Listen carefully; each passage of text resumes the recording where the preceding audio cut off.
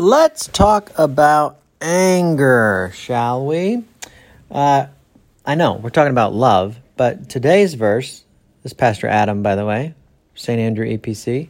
Today, we're talking about 1 Corinthians, and today's verse, or a very small part of a verse, comes from verse 5.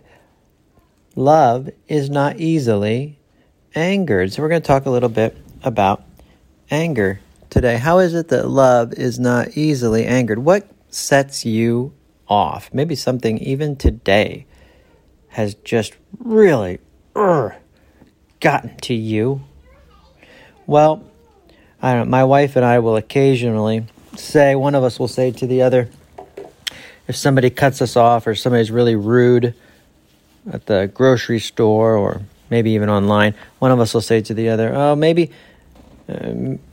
she lost her dog. Maybe her puppy died today. That may sound really morbid to you, and I mean no offense to those of you who have lost beloved pets lately.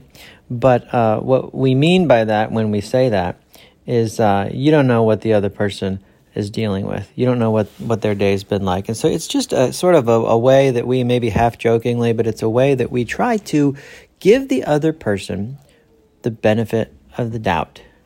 Give the other person the benefit of the doubt. That is less and less common nowadays. Nowadays, it seems like we are always assuming the worst about the other person. But love works hard to assume the best about other people. Paul tells us in Ephesians, he writes, in your anger, do not sin. So he more or less takes it for granted that you're going to get angry, yet do not sin. And the thing about the puppy, I think it trains you that when the emotion of anger hits, and I know it can hit suddenly, right? When it hits, you can use it either as a trigger on a gun and bang, you can explode, or you can use it as a trigger on the brain and say, why am I feeling angry right now?